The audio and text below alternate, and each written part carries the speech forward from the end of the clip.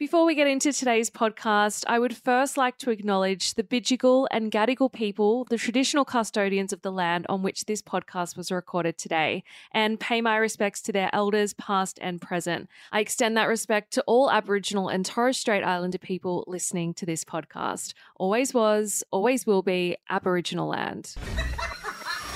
Oh my God. Running for you, how dare you! Why can't I see that? Yes, we've never had a real live diva. Don't give up. Warning. Says, who does he think he is? I have some dirt. Will you confirm or deny? Maybe you should rephrase. Warning. Oh my God. Okay, let's focus. From reality TV to real life, it's all just so dramatic with Megan Pustetto. Hey guys, coming to you all with some breaking news today. So I did have an episode recorded and ready to go for you today. It was an update on the saga. I was going to be filling you all in on what happened after they went live on Instagram on Monday night and doxed me, repeatedly sharing my address and encouraging their followers to come to my house and harass me, as well as a number of threatening emails I received from them and their mother, including a death threat. I immediately called police, who came to my home, and they took a statement from me and made a report, and they are in the process of investigating it, but it is taking a little bit longer than I hoped due to them having to send everything down to Victoria Police to handle.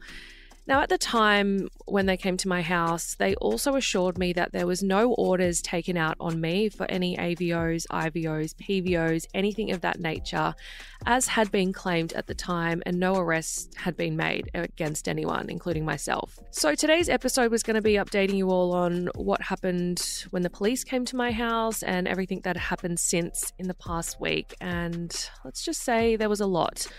So I recorded the episode on Saturday and it was going to be published today, and it was probably the most mind-blowing installment of the saga yet.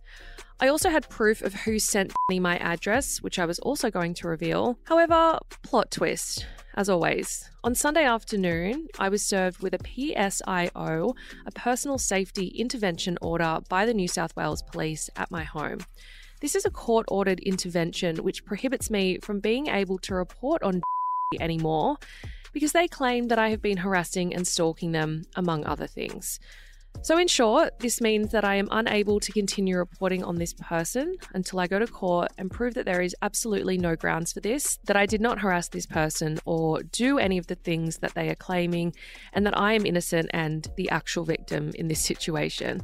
So I am working with a lawyer on getting this thrown out ASAP so that I can continue doing my job, and as soon as I can, I will be releasing the episode that I had recorded for you as it is, along with any other updates that will no doubt unfold in the meantime that I will be documenting for you as I go. So that's about all I can say at this point. I don't want to breach the order as I could be facing jail time and a large fine. It is kind of wild though that I was the one who was threatened and harassed and had my address shared to the world, and yet nothing has been done to protect my safety or my family's. However, the person who did this to me is being protected by the law. Go figure. I do just want to say as well that legal bullying against journalists is a form of censorship. It is an attempt to prevent journalists from uncovering and exposing the truth, i.e. doing their job. And now I'm having to spend money, resources, time, energy on fighting for my right to do my job. But all this has done is buy them more time. Everything I was working on will be coming out as soon as I have my freedoms back. Remember, guys, the silencing of journalists is an attempt to silence us all. So if you can share the existing episodes that I had worked on with as many people as you can, the more people who know about this, the better. Share it with friends, family, colleagues. Share one of the previous episodes on Instagram or Facebook and tag me so that I can also reshare it. I know that people were using the hashtag last week, Free Megan, as a joke, but I actually think it's relevant now. So get it trending, guys. I might be silenced, but you guys aren't. And the best way to support me right now is to share my existing work, which is already out there.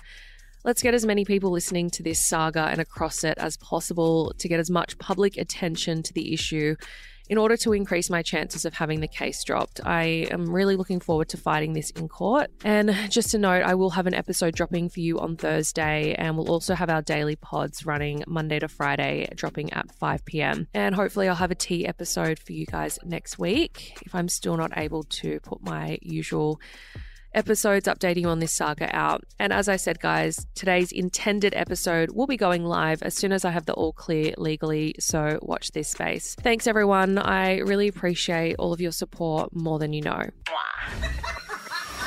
Oh my God. So Dramatic with Megan Pustetto.